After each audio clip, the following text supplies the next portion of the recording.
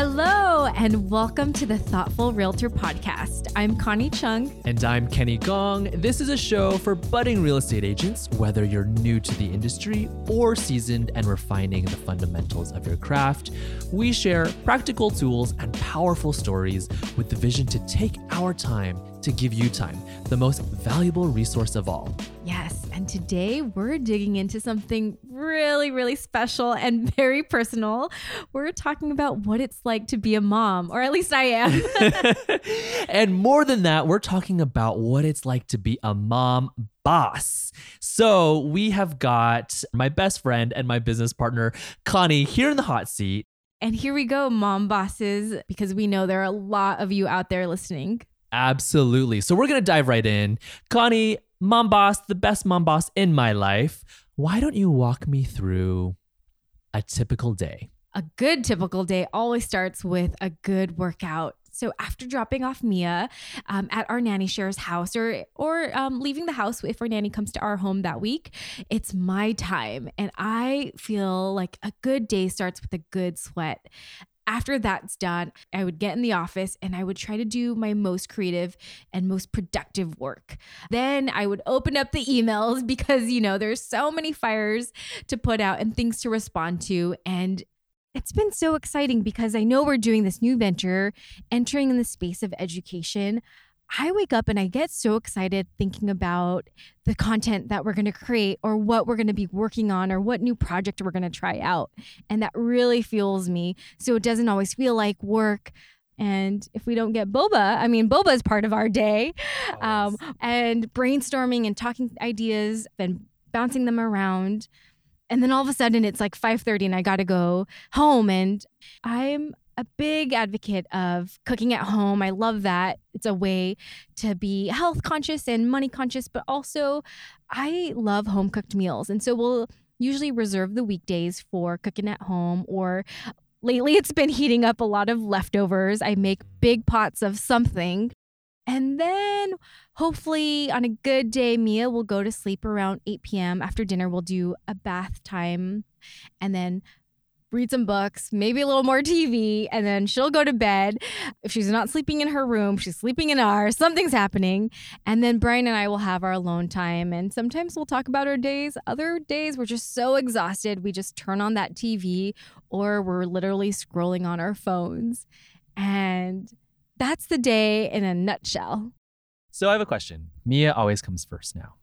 So what was the transition from getting to a point where your business came first to this other completely new priority, this new person that required so much of your time and all of your commitment? What was the transition like from your business to the baby? I would say having Mia has given me a whole new perspective on our business and how I want to run it, how I want to spend my days. Because with Mia, there's nothing I can really control, or sometimes I think I can, and yet something goes sideways and she would refuse her naps. And so I wouldn't be able to sneak in that 1 or 2 hour work session. So I'd pivot and this mental weight and exhaustion of like, oh, come on. But it's been a Mia first, and also to know that these days with her are so precious and that work will always be there. And it's something that I enjoy and it fulfills me, but spending this quality time with her to know that I don't need to answer that email right away, or like, oh, I'll see a phone call. I'm like, okay, they can wait for an hour while I finish up dinner with Mia. It's reminded me that she is the priority, and spending time with our family is huge for me, and it informs my business, and it actually helps me maximize the day and get things done because I want to be present in each moment, whether it's being with Mia and Brian or being at work and fully present and working at that. Let's talk about, now that you have Mia, now that you have such little time, how do you maximize, optimize those precious hours that you have in your work life? Mm-hmm. So we've been trying these fun new productivity tools that have really helped me maximize. And one is just getting laser focus to the three key things I need to get done that day. Because I'm a huge to-do list person, and you know me, it's like my to-do lists are like 20 tasks long. But when I was doing that, I would do the easy ones first. And then the heavy stuff never got done. It would always get moved to the next day. So now I always start the day with, okay, what are the 3 big things I need to get done? And if I finish today getting those done, I know I've accomplished something. And so that's one tip that I try and implement every day in our business. And of course, there are days where it doesn't work because something sideways comes our way. And another is just having these 2-week sprints, knowing that we've got a lot of moving pieces and projects in the works. And I know I can get overwhelmed thinking about all the things I want to do because I'm such an action taker and I want to do all of them. But knowing just the key things we want to get done in the 2 weeks helps me to prioritize, okay, let's whip these things out. And that the other things that are kind of in the wayside, they are important, but they may not be important to this 2-week sprint. Talk to me about exhaustion. Are you ever exhausted? What do you do when you are? I want to know, what's that look like? I keep going back to this. And I felt it at the beginning when I first gave birth.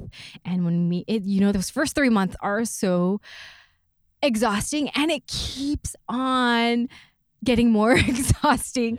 I've never been more exhausted in my life than being a parent and a new parent at that. There are moments where I struggle because I'm just so tired and I don't have the physical or mental capacity to do something. And I try to be kind to my body and myself. Like, for example, a few days ago, I woke up just feeling really sluggish. I've been dealing with awful back pain. And I told myself, okay, I'm going to go to the gym and still get a workout in, but I'm not going to do something crazy high intensity. So instead I opted for a bar class, which in my head was not that intense. So it was great. It was a great alternative. And I just try to remind myself of my exhaustion and also being kind to myself through it all. I've always thought that as soon as someone becomes a mother, they become superhuman. The things that you can do now with your time and just mentally, it's incredible. It's amazing. That's how I felt, especially after giving birth. It's like, I am unstoppable. And it's so powerful what moms do. And I've learned that moms are some of the most powerful, resilient, compassionate, strong people out there because you just give and give and give. People take and take and take from you. And you're doing a million things all at once and constantly putting others before yourself. And it's a huge mind and physical challenge. When you first had Mia, what was it like? Did you feel the yearning to meet other moms and to build community with other moms? Anyone who I knew was a mom or expecting, I laser focused on them because I was like, we are going to be friends. There's this inherent bond of being a mom, and I didn't feel it until I became one, where you just understand the struggles they're going through. And a lot of them are so the struggles sometimes are kind of hazy in my mind because I've forgotten about it, but especially in those early months. And I was lucky to learn of an app called Peanut, which is so cool because it connects moms based on your neighborhood. Oh yes, it's the Tinder of moms. I would swipe and say, hey mom. And I've become really good friends with a number of them. And one is how I met our Nanny Share family. And funny enough, we found out that our husbands went to college together. Another has become another dear friend and a client of ours. And another has been so inspiring and just, it's incredible the type of mom community there is out there. Okay, tell us about what it's like to be a mom boss. A businesswoman and an entrepreneur that still is a mom. I think a mom boss is someone who knows themselves, who knows their stories and their struggles and their strengths. And when you know yourself and your story and what has made you, you can let go of what doesn't serve you. Like when I doubt myself, I know that's not me. And I know when things don't work out the way they do or how I want them to, that it's okay, that it's meant to be that way. And so I think being a mom boss is knowing what's important and just owning it and owning who we are as moms, as working professionals, as daughters and friends and sisters and juggling all of that in one. I love being a mom and I love running a business. And It's having that freedom to parent how I think is best, to love my child and spend time with her as I want, and to run a business and have the freedom to think creatively, to come up with really cool ideas and execute them.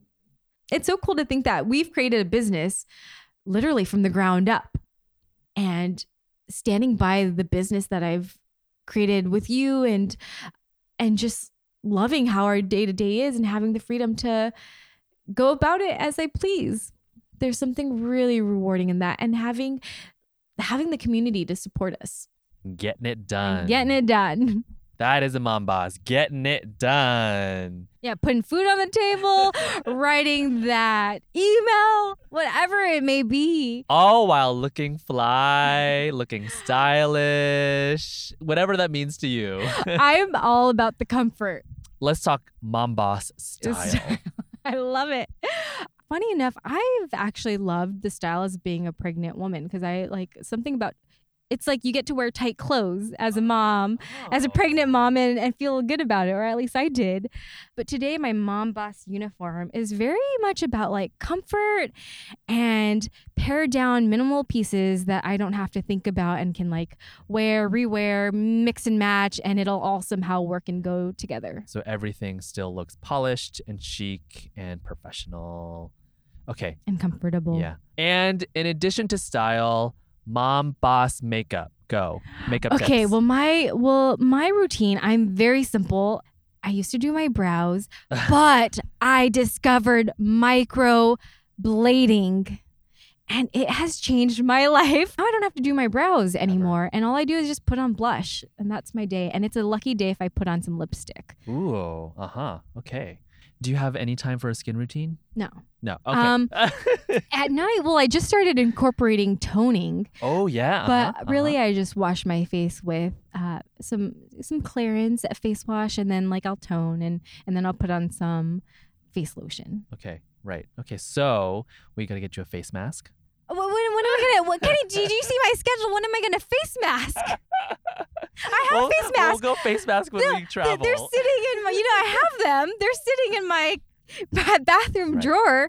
But we'll wait till the spa. Yeah, we'll wait till the facial at the spa. Exactly. So there is so much out there in the world, in media, pressure for women to have it all. Tell me a little bit about that. Yeah, there's this idea that, oh, you can do it all. And yes, you can. I would say it definitely comes to everything comes at an expense. I would say there was a period where I was trying to conceive our first child. And I remember in the car, I think it had been 6 months of me and Brian trying to get pregnant, and we weren't successful. And I remember telling you, Kenny, and like crying, because I thought it was really the stress of my job holding me back from getting pregnant. And so I realized I had to let go of the stressors and know that things come at an expense. And even today, trying to get pregnant with our second kid, I know like I'm going so hard and working so hard, and it's so great and it's so fulfilling in so many ways, but maybe it is coming at the expense of struggling to have a second child. So there's definitely this idea of like, oh, a woman can and should be doing it all, but I don't agree with that. And I think it all comes in seasons. So there will be a season where you may be working really hard, and that's okay. Or if you're running a family and raising a child and doing just that, that's okay too.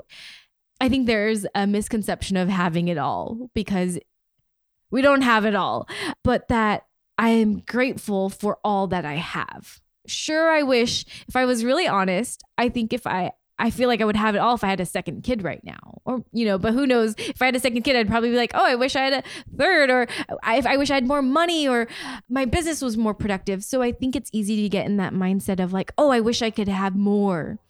But definitely reminding myself and grounding myself in what I do have and being so grateful for that, and knowing that it is a struggle, and it's always a struggle for anyone who may seem like they have it all. There's so much internal struggle that we may not know about. Mm-hmm. And it's all that facade, right? It's that highlight reel that we see on social. What final tips, what final thoughts do you have for our current mom bosses out there, our aspiring mom bosses, or just the folks who want to live with a mom boss mentality? Ooh, I love that.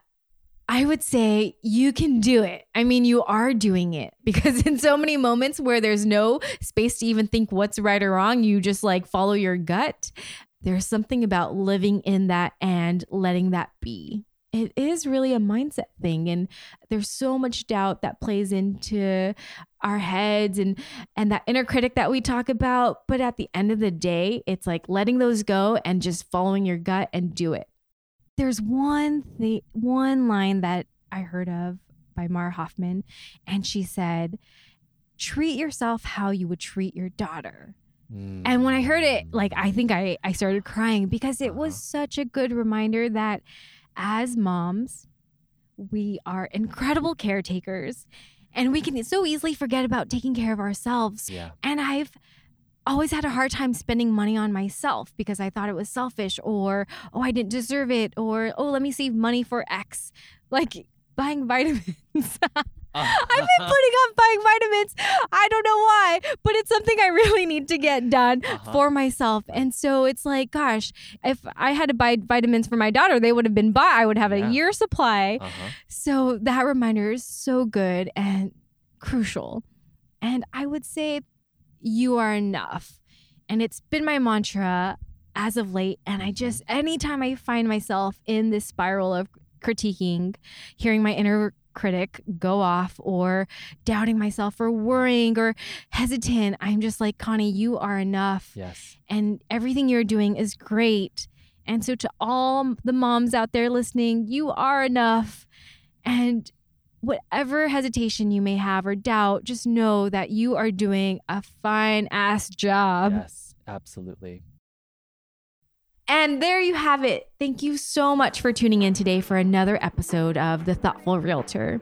If you love this episode and haven't already, hit that subscribe button and please leave us a review. And better yet, share this with your favorite mom boss or mom boss to be. We're all about spreading the love because we're in this together. If you want more, go to our website, connieandkenny.com, for resources and to sign up for our emails where you'll get insights for your business and your life.